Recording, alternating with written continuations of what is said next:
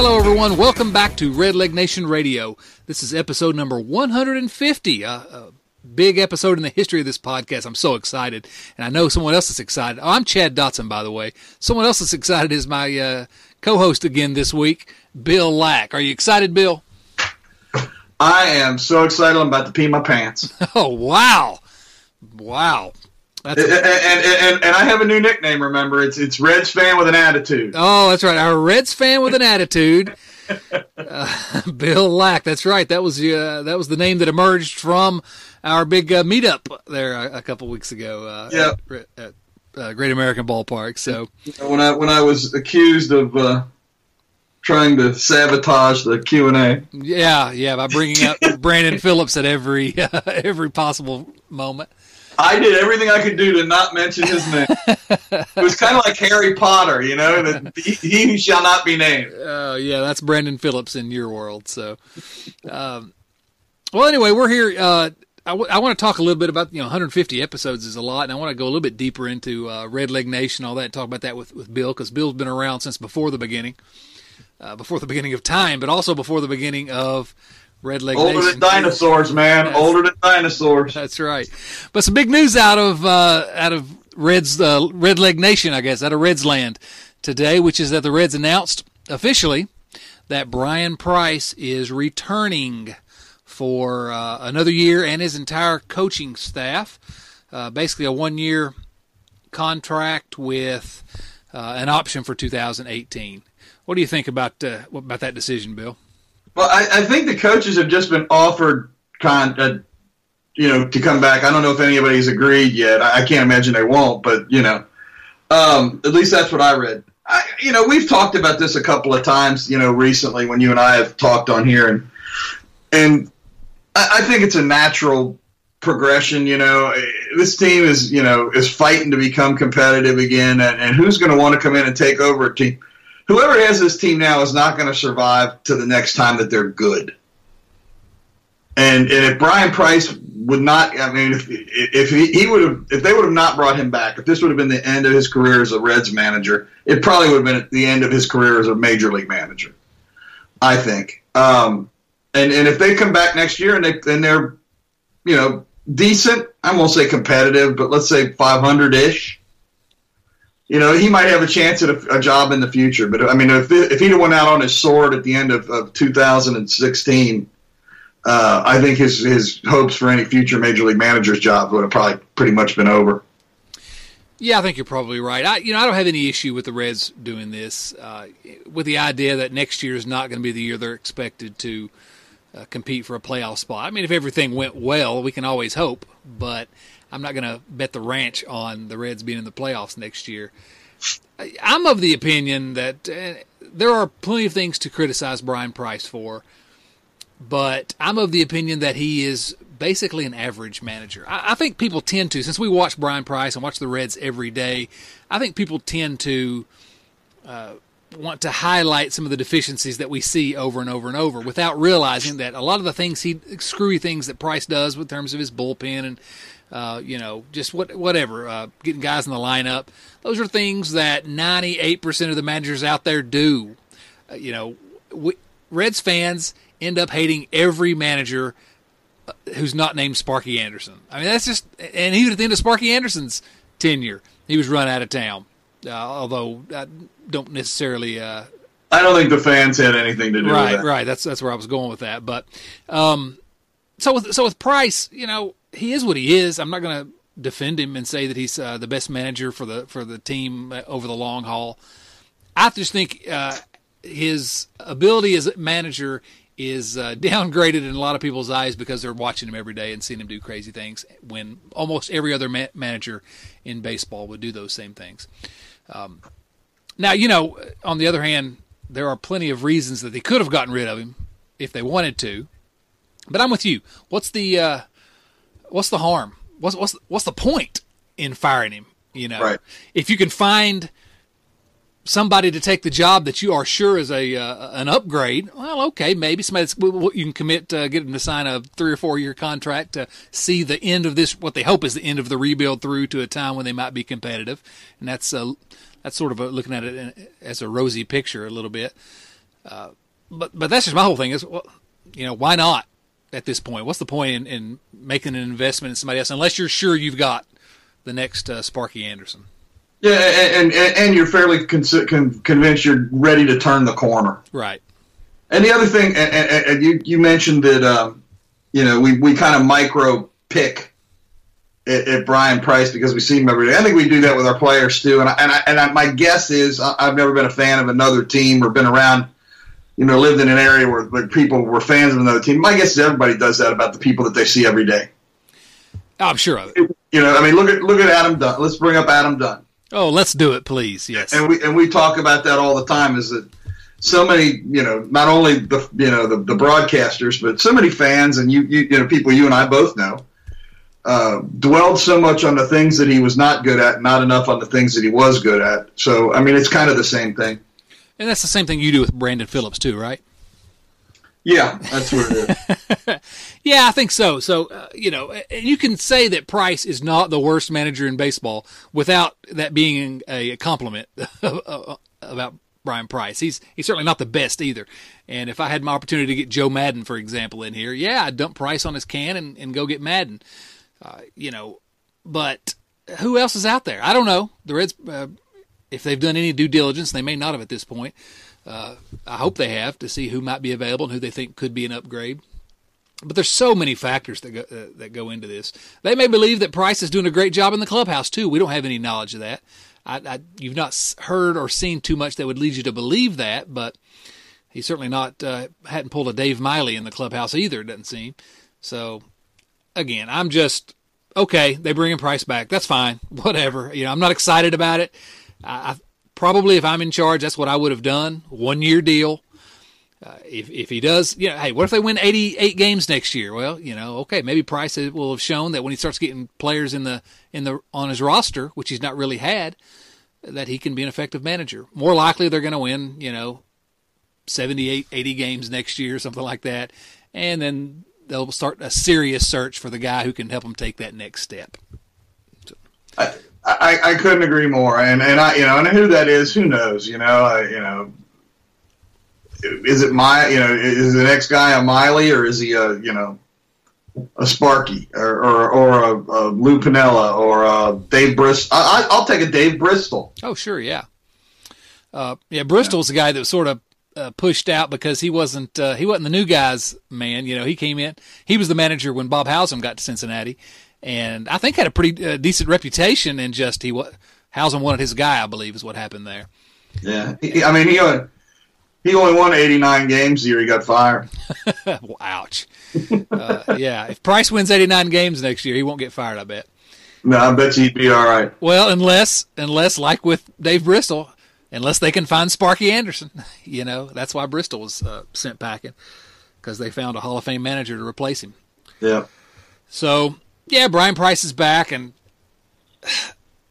something you said there was interesting to me, and I tried to expand on it, and I didn't really do a very good job, but a lot of it depends on, I think you said, where they feel like they are in this rebuilding process. And man, that's like the question to me. Are we close? I can look a certain way and say, they're a couple players away from being a really pretty good, maybe at least a wild card competitive team. On the other hand, they've lost 90 games, more than 90 games in back-to-back years for the first time since 1934. So, And the other thing that and this bothers me maybe more than anything, and it kind of comes out of a Doherty column that was in the Enquirer this week, is did they really answer any questions this year? Well, I think they did. Do you? Do you think they answered any? Do you think they answered any pitching staff questions? I think that we know that Lorenzen and Iglesias are extremely good major league pitchers. Now we don't. There are more questions were created about them. But you don't know where they're going to where they can be used. Right. Those questions weren't answered, and maybe more questions were created, especially with Iglesias. I think that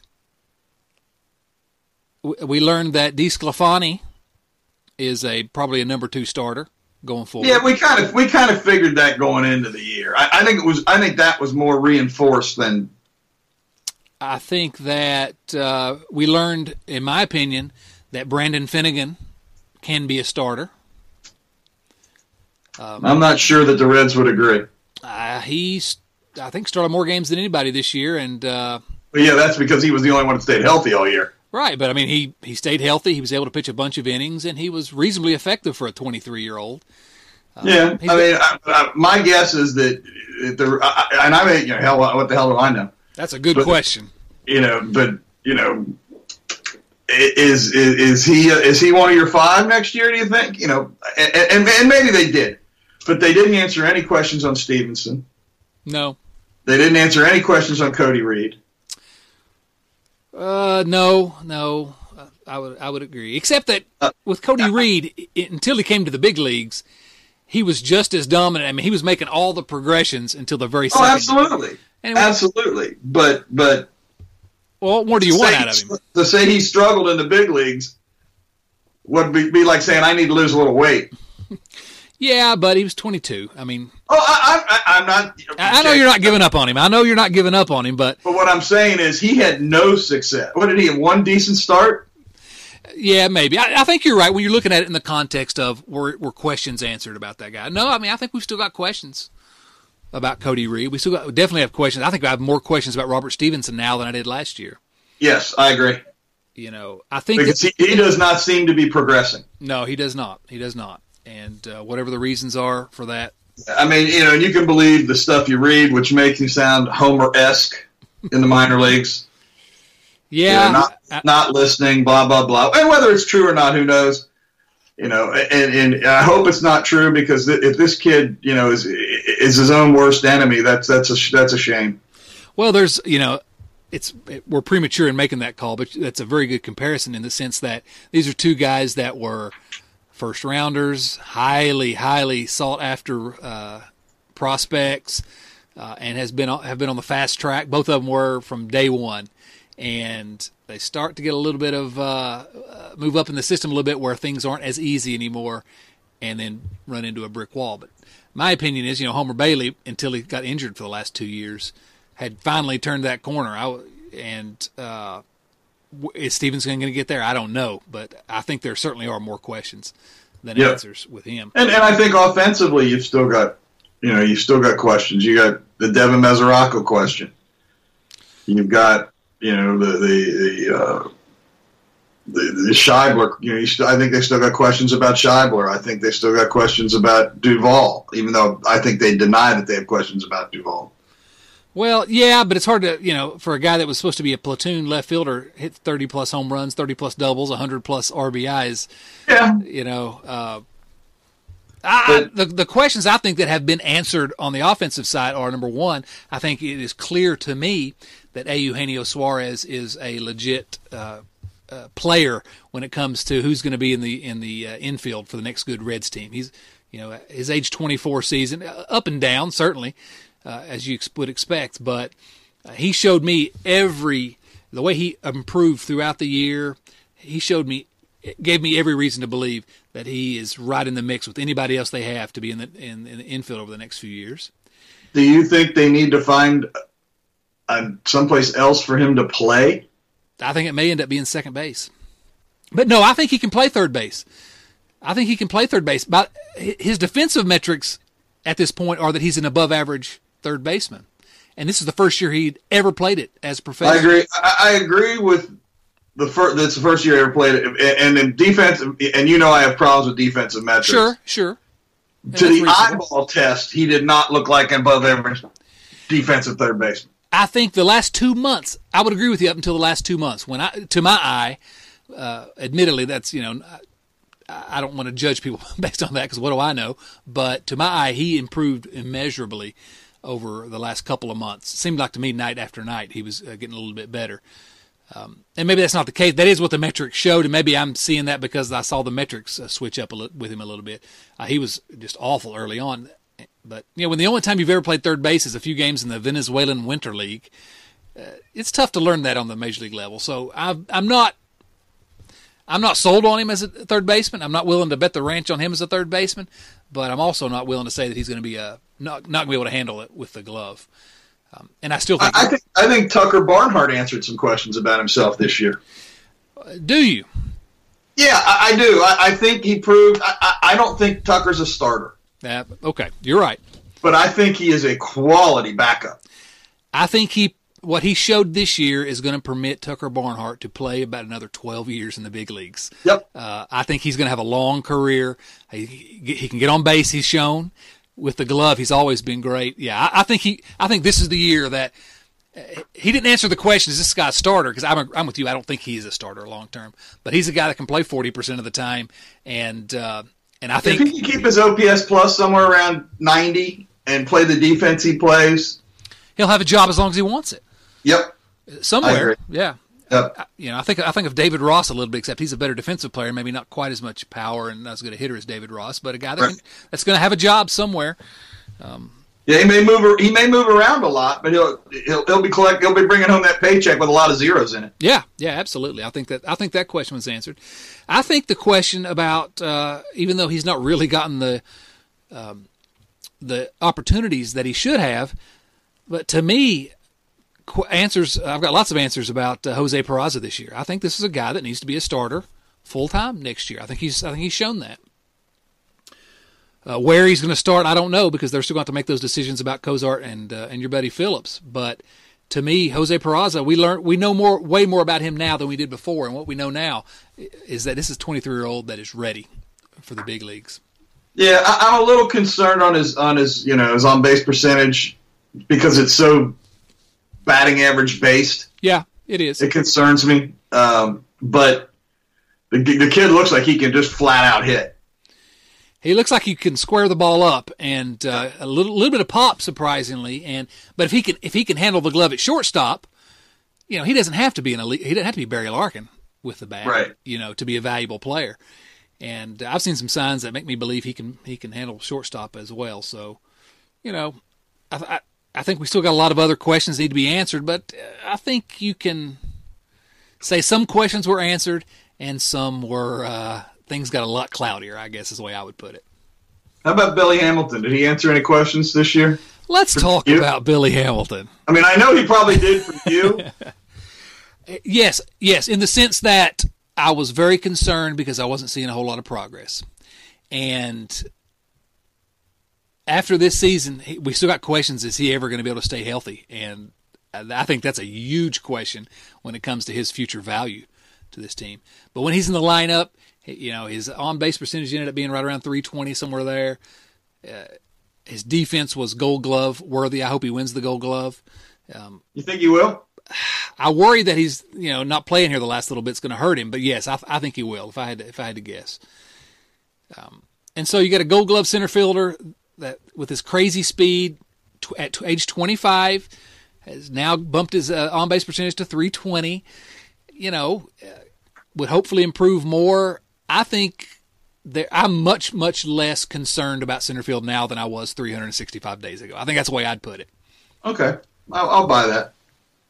I'm not willing to, hand him a 5-year contract yet, but I'm not as nervous about him as I was. I was extremely nervous before this season. You have to wonder, too, with the Mesoraco injury problems, whether the Reds would be gun-shy about trying to buy out people's arbitration years and stuff at this point.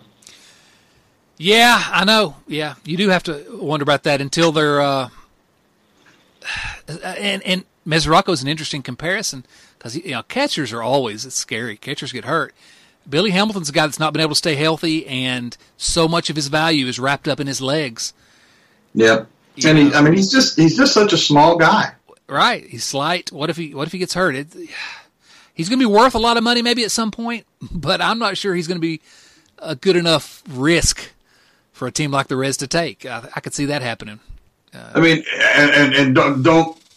This isn't a direct comparison, but it kind of reminds me a little of the quandary with Eric Davis. Well, they're the exact same type of player. You're right, Bill. Well, they're. Know what I'm saying, though. Absolutely. If Eric Davis hadn't had injury problems, Eric Davis was on a Hall of Fame trajectory. Eric Davis was an inner circle Hall of Famer if he hadn't had the injury problems. I believe that 100%. No, you're right. It's sort of similar builds. Hamilton's not. Yeah, Billy's a lot smaller than Eric Davis. Right.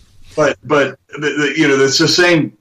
Center fielders having a hard time staying healthy. I mean, their tools are not completely different. Eric had tools that were unbelievably over the top. There hasn't been 10 guys playing baseball that have the tools Eric Davis does. I don't think, but that's probably exaggerating a little bit. But that's not many. No, it's not far off. Yeah, and both banging into walls and diving all over the place. I mean, we forget sometimes, but Eric Davis was just a crazy defensive player, just all out and got hurt a number of times. And so, yeah, I mean, I think on the injury front, that is a comparison, and that's the one thing I'm concerned about. I think Billy Hamilton, if you could tell me Billy Hamilton's going to play 160 games each of the next 5 years, yeah, I'd sign him. I think he's a very good bet to continue improving, and even if he doesn't get much better than what he is now, he's a player that can create value for your team. But I'm not. And I do want to give a shout out to one of our September call-ups that I've said for years should have been given an opportunity is Steve Selsky. Yeah. He's done a nice job since they brought him up. 5 for 5 the other night. That was fantastic. He's getting on base. Again, tied almost completely to his batting average. But he's hitting the ball hard. He's hitting the ball all over the place. He's I'm happy for the kid. He's one of the kids I saw play in Dayton. So I have a soft spot in my heart for those guys that I knew there. I didn't know them, but you know what I mean. The kids that I saw play at that age. And I've always felt like he was a victim of his draft position. No matter what he did, he had trouble overcoming his draft position because he was like a 33 round draft pick or something like that. I saw an interview with him the other night after he had that 5 for 5 game, and they asked him about that. And he said, well, I wish I would have drafted in the first round, but in some ways it might have been one of the best things for me in that I knew I had to work and earn everything I ever got because nobody was going to hand anything to me. And that's the way it's been. He probably has been put behind the 8 ball a little bit because of that. But, yeah, he's a guy I'd love to see. I don't have any problem with him sticking around and getting some time on the bench for the Reds, and you can put him in. And he can put the bat on the ball and can play a little bit of defense. And, yeah. Well, it reminds me of and the catcher's name ran out of my head, the guy that we both really liked that they traded to Tampa a couple of years ago. Ryan Hannigan. Reminds me of Hannigan. They fought their way up through the system, and nobody was invested in them. So they had to do it all on their own, and they didn't get second chances. Right. Hannigan was an undrafted free agent. Yeah. Right. Actually, I started to mention Hannigan a moment ago when we were talking about Barnhart because I could see Barnhart having a similar type career arc because I think Hannigan's going to end up playing.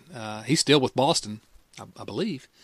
I can see Hannigan sticking around for a while. But, yeah, so there we go. The Steve Selsky question was answered this year, Bill. And, yes, he is with Boston. Yeah, so there are a lot of questions still remaining, but if there weren't, we'd be ready for a contending team. I do think the Reds will be significantly improved next year. Unless there's injuries, that's always if they hadn't had injuries this year, I think they would have lost, only 85 games or something. Well, I mean, they played much better once they got high. They got healthy on the pitching staff, but and this wasn't a question going into the year. But let's also give a shout out to Straley. Oh, goodness gracious! I mean, what a phenomenal year for a guy that was on the scrap heap. Yeah, I said it on Twitter last night. It's my favorite story of the year. This guy they got him for free the day before spring training ended, basically, or the day after. He was this year's Alfredo Simon. Oh well, yeah, yeah, without the character issues. Well, he didn't have those, when they got him from, anyway. You're right, but you're right though. He comes out of nowhere, and he's not been an ace. Some of his peripheral numbers aren't perfect, but man, this guy has pitched all year long. He's pitched well all year long. He leads the team in quality starts, and they got him for free. Yeah. Pretty much, despite the fact that he gives up a gazillion home runs, right? He kept them in the ball game all the time. Yeah, and he's just he's a good interview because he's so thankful just to be here and be getting this opportunity finally. And I'm a huge fan of Dan Straley. I'm not here to tell you that he's the next second coming of Johnny Cueto, but I think it's my favorite story of the year, even over the Duvall, who's had this big breakout, which is fun.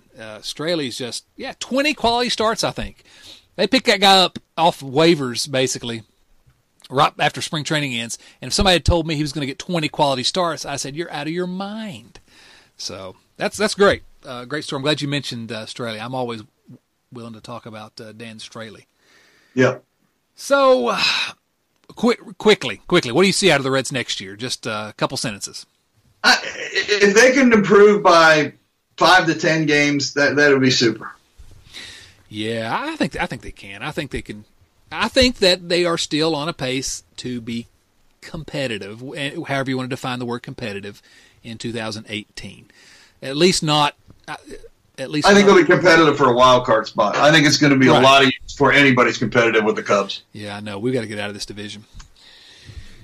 Can we apply for a transfer? Yes, please. Yes, I need to scout out which division we want to go to. All right. Well, that is the Reds, and we've sort of tried to put them to bed a little bit this year. It's been a rough season, but there's been some interesting things as well. But I did want to talk before we put this podcast to bed here. I wanted to talk a little bit about the podcast and about the website and some of the history behind it, because this is episode number 150, and we've had some hiatus here and there where we weren't recording or whatever. We've been week to week here for a while now. But 150 episodes, that seems like a lot. And you and I have been here. I'd like to know the number. I don't know what the number is, but most of them. And it's been fun, hasn't it? Oh yeah, it really is. And you would think we'd find something better to do with our time. But the amazing thing to me is that some people are actually listening to these things. I know. Well, a big part of the reason why people started listening, I think, was you have grabbed some interviews with and some really in-depth discussions with some really fun names over the years. People have been very kind to us. They have, haven't they? They've been extremely kind to us. I was just looking at the list, and one of the fun ones was and this is the second one when we did with Greg Rhodes, that you and I did with Greg Rhodes down at the Hall of Fame. Yeah, that was a great time. I don't know how many times Matt Klinker came on. And remind everybody, Matt Klinker was what we called one of our spotlight players back in the day. He was our longest spotlight player. Yeah, and we thought we were going to get a guy to the big leagues. We were hanging in there with Matt. Yeah, he came. He made it to AAA, and we thought we had a chance there. Yeah, but we've had but I mean everybody. Chris Welsh has been on multiple times. Devin Mesoraco has been on multiple times. Tucker Barnhart has been. Barnhart's been on multiple times. Chris has probably been on, next to Matt, Chris has probably been on more than anybody, I would think. That's what I was going to say. I did want to sort of a special thanks to Chris Welch, who's always been so generous with his time. Chris is such a big supporter of Red Leg Nation. He's just such a great guy. Some of my favorites was the one I did with Tom Browning was a lot of fun. Talking to Jim Maloney was awe-inspiring to me. I bet, yeah. And the two-parter we did with Freddie Norman was pretty great, too. Love it. And all of these are available, by the way. They're all still out there. If you go to redlegnation.com and click on RN Radio up the top, every one of these episodes is still available. These interviews are not really dated, not time-sensitive. They're evergreen. Some of these are great. You need to go back and listen to that Maloney one. The Fred Norman one was fantastic. I learned things about him that I just didn't know. Yeah, I spent a lot of time looking through his records and doing some research on him before we sat down and talked on the phone that day. And the other guy that's been on multiple times was John Fay. I want to thank John. Absolutely, Fay has been on. Sounds like Mark Sheldon's been on a number of times. Yes, but anyway, the Fred Norman thing, I had forgotten how good he was when he came over to the Reds. I mean, how good he was, with the Reds. He had been struggling in San Diego, and I said this for years you have to be an old guy like me to remember when Freddie came over. But I think the Reds traded for him because they couldn't beat him. Probably. And he came over, and somebody, he was mentioned the other day in one of the posts on Red Leg Nation. And somebody and whoever wrote it said that that Freddie threw a shutout in his first game with the Reds, and I went back and corrected him and said Freddie threw a shutout in his first 2 games with the Reds, and went into the 9th inning of the 3rd game and gave up a home run to Ron Say to break a shutout in his 3rd game. So he almost threw 3 consecutive shutouts for the Reds, and that was while pitching for Sparky Anderson. Yeah, right, Captain Hook. And a lot of people wouldn't realize. Go back. They need to go back. Y'all need to go back and look at his numbers. He really was. People don't remember how effective he was there for a time. He should be in the Reds Hall of Fame. Yeah, we're gonna work on. He's one of a couple of guys that we need to start. We've talked about that on here. There's a number of guys that have been shortchanged when it came to their Reds careers. Yeah, my guy's Reggie Sanders, the guy I want to. Yeah, that's the other one. And I think he's an obvious guy too, and I think he's a very obvious inductee. Yeah. So, but yeah, it sounds like we're sort of wrapping up the podcast. This is our last episode, but it's not. It's not. No, can't get rid of us that easily. That's right. But yeah, you mentioned Faye and Sheldon, both very generous with their time. I remember I got to speak with Joe Posnanski, probably my favorite sports writer, when he was after he'd written the book about the Big Red Machine. That was fun, and I don't know, some of the fun I've had has been just you and I talking about whatever nonsense comes into our heads, and also all the other guys that have been on with us. Jason Lennon's been on me a lot lately. Joel Luckup's been on a bunch of episodes. Doug Gray. Doug Gray and I've done a bunch of episodes. Chris Garber, my co-author's been on a bunch. Hey, have you talked about the book on here? We did, I can see that you didn't listen to the last episode. No, I'm sorry. I'm a little tardy.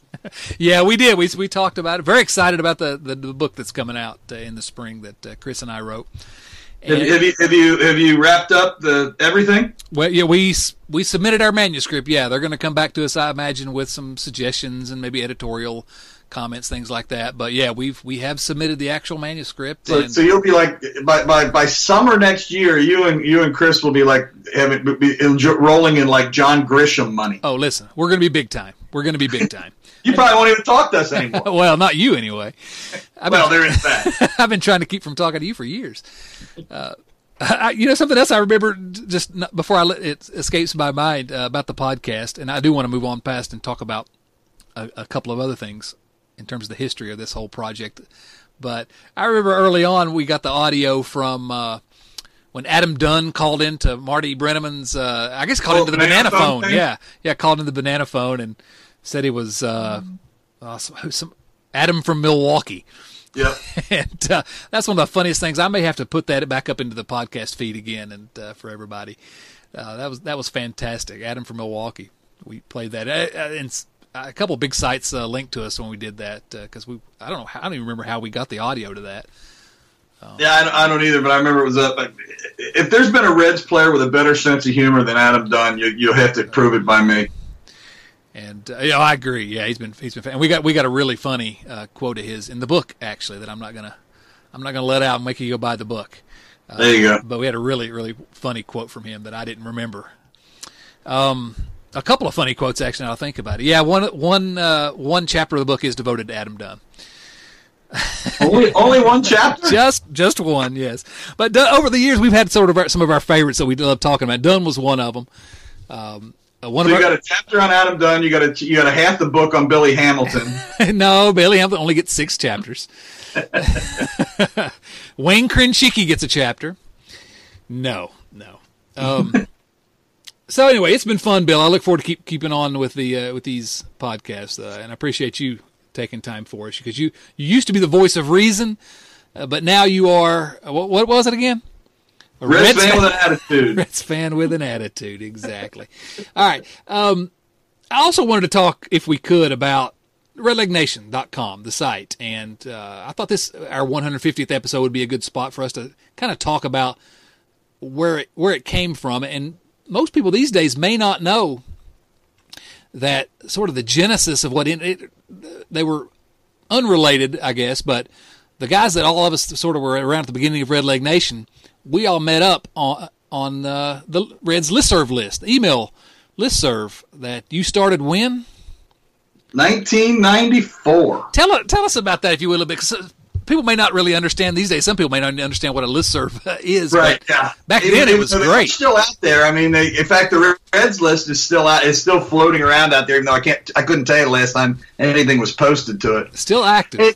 In the mid '90s, I ran the first Jimmy Buffett listserv list, and it was a huge thing. And I started this Reds and Bengals list. I think it was after I started the Buffett list. I can't remember which one was first. Yeah. But I started a Reds and a Bengals list in 1994.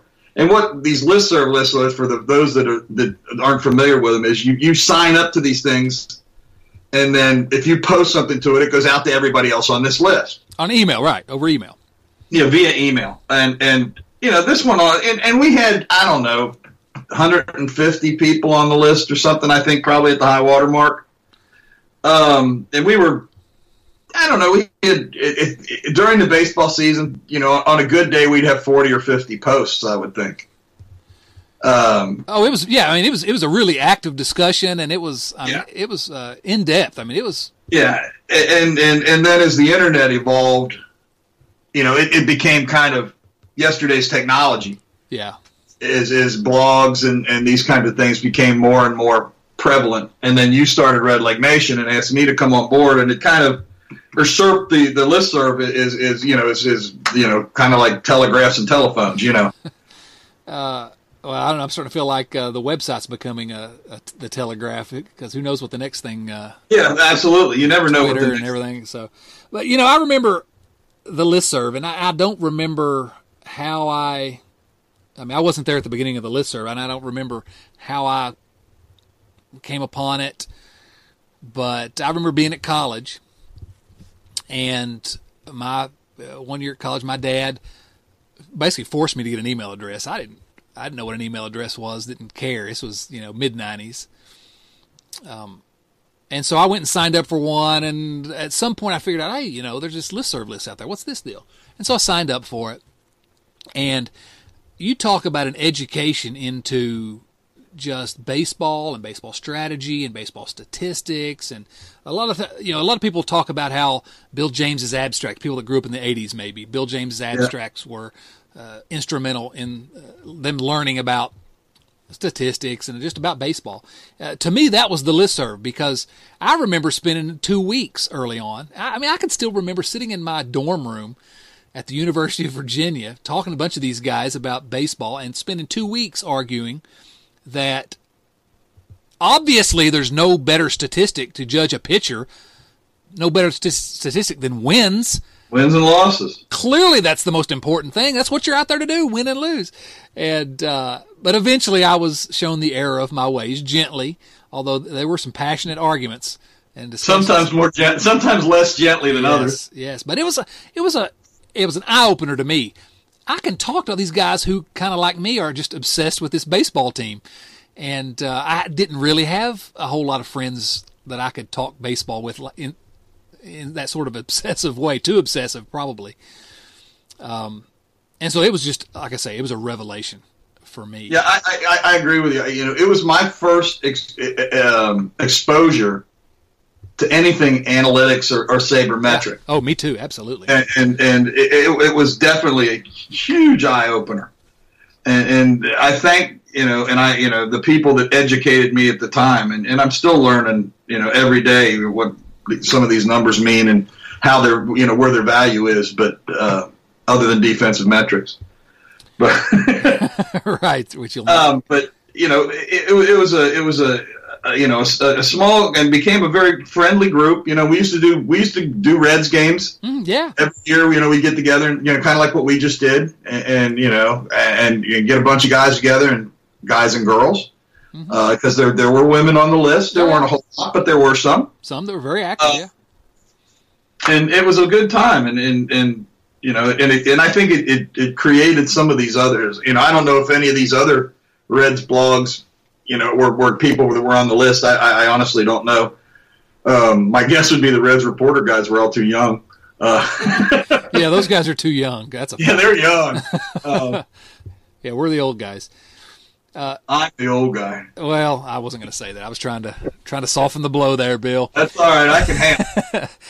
Yeah, Chris Garber, like we said, he was on the listserv back in the day. Yep. I'm trying to think of some of the names that. Dave Lowenthal. Dave Lowenthal was a guy professor, and yep. Dave emailed me about something about the Reds not too long ago. I thought, oh man, this is a blast from the past, because I hadn't talked to Dave in a long time. There was a guy out of Louisville, Steve Price. Yep, Steve Price. Yeah, and Steve wrote for us for a while. And Steve wrote for us for a while, yeah, with Red Leg Nation. Mm-hmm. Miles Sussman. Oh yes, yeah. Gosh, there's some names, and you'd see them in your email. Actually, I couldn't wait It's the craziest thing. I couldn't wait to go check my email. What was everybody talking about today? Or if you're in the middle of some particular conversation, you couldn't wait for everybody to respond to it. And it was the best. And yeah, around 2005. So probably I was on the list probably about a decade before Red Leg Nation started. And so you started at 94, I guess you said. Mm-hmm. Wow, that's a long time, and it was. And you came to me with this idea that you were considering. I don't even think you'd said you were going to start, and you were concerned that I would be offended or think you were stealing the thunder of the list or anything like that. And I appreciate the consideration that you gave, what I had done and what we had all, kind of brought along. And it was just the next evolution in the Red Leg fan base, in my opinion.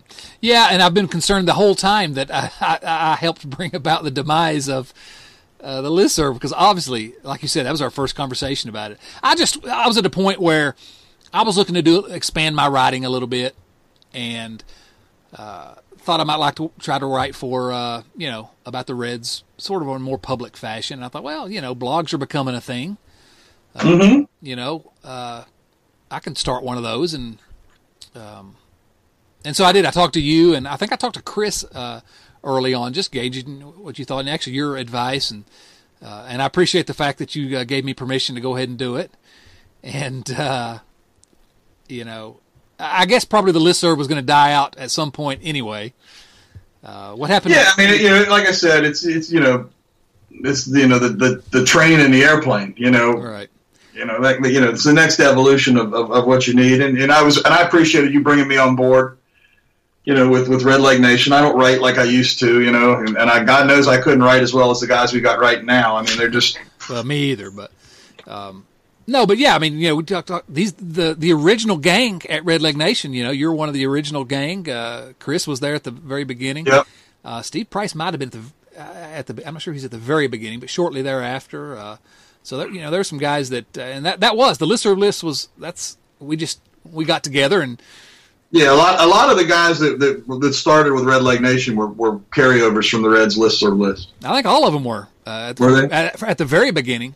Yeah. And eventually brought on more people, and as we gained a little bit more of an audience, and we got a great group now. But yeah, absolutely. I never would have guessed back then that we'd be sitting here, 11 years later, 11 and a half years later. 150 episodes later. And 150 episodes of the podcast later. But, I could not have even wrapped my feeble mind around the idea that, here I am in the mid-90s, going away to college, and I meet this bunch of guys on on an email list, and, here we are 2 decades later, and, we're still friends, still get to talk to you, not as often as I'd like, but fairly often. And, they did this project with Chris, and it's really strange. Well, I mean, think about it. From there, you write for Cincinnati Magazine now. You got this book coming out. You still got Red Leg Nation, and as you're part of. And you never know what, and this is, what I'm trying to teach my son who's starting, his life and getting out of grad school. You don't know what direction your life is going to take you.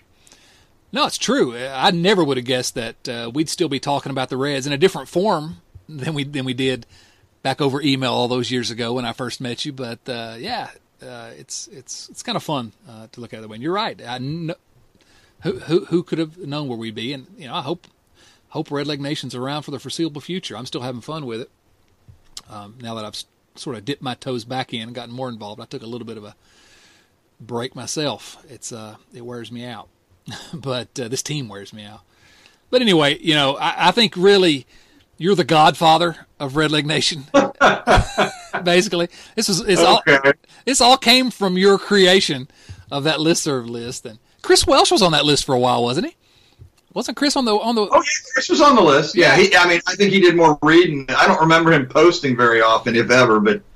He read what was said and what was out there. Oh yeah. I mean, he was. I remember you telling me at one point because I don't know that he ever posted, but he would. He would contact me back channel or something like that. Yeah.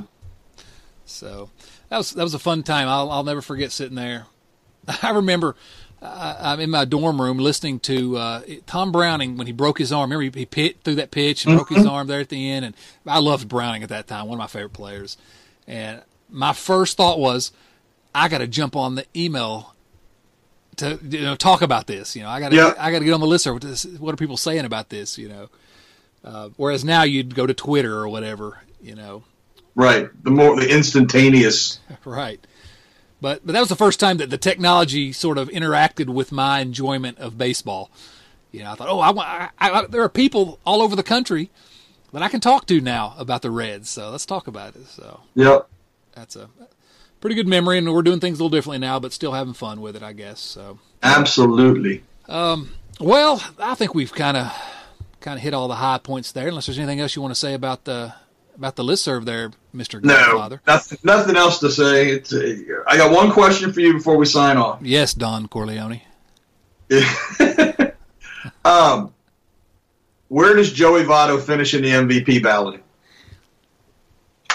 I think he finishes, I want to say top 3.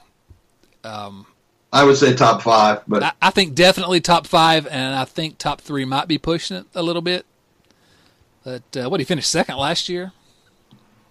They lost 98 games, second or third. He's definitely top 5. But came in third last year. Yeah, to me, he's number 1, Bill. I know. No, Billy Hamilton's number 1. Okay, all right. Well, 1 and 1A. Let's say that. Who wins the American League MVP? If it's not Mike Trout, I give up.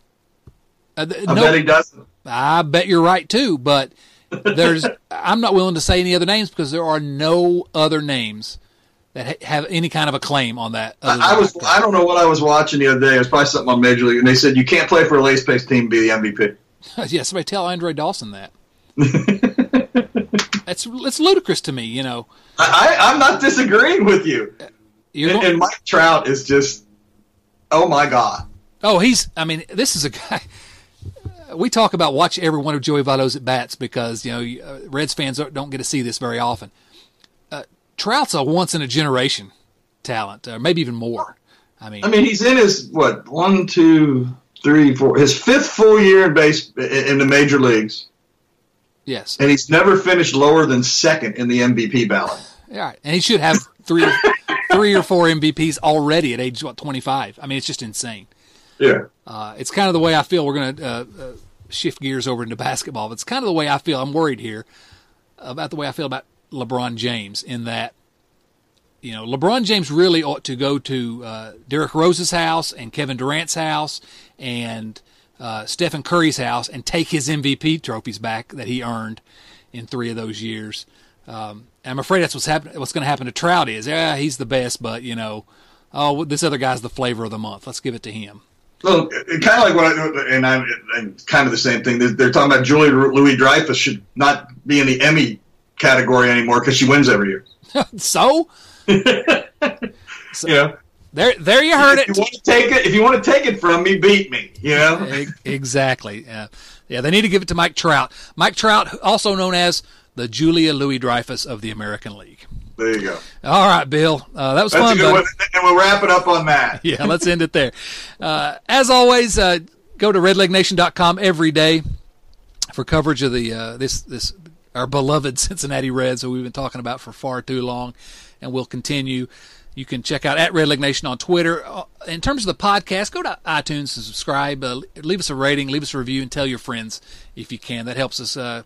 It's funny. The number of subscribers are going up every week, and I really do appreciate that because we love talking about the Reds for you guys. Again, as Bill and I have commonly said, there are a lot of things you can do with your time. We have no idea why you would download, listen to us, but we very much appreciate it. Am I right?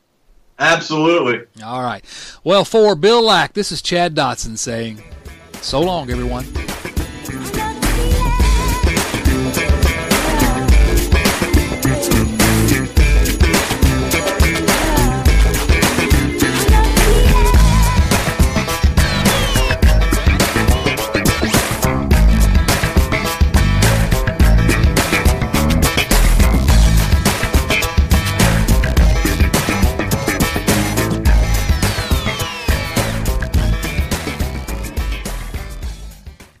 Have you heard about the 2018 study that showed half of prenatal vitamins tested had unacceptable levels of heavy metals? No? Well, now you have. I'm Kat, mother of 3 and founder of Ritual, the company making traceability the new standard in the supplement industry. I remember staring at my prenatal vitamins and finding all these things I was trying to avoid. High amounts of heavy metals, synthetic colorants, and unnecessary ingredients. So, at 4 months pregnant, I quit my job and started Ritual because I believe that all women deserve to know what they're putting in their bodies and why. I'm so proud of our prenatal vitamin. The ingredients are 100% traceable, it's third-party tested for microbes and heavy metals, and recently received the Purity Award from the Clean Label Project. You see, we trace like a mother because, let's be honest, no one cares quite like a mother. But don't just take my word for it. Trace for yourself with 25% off at ritual.com/podcast.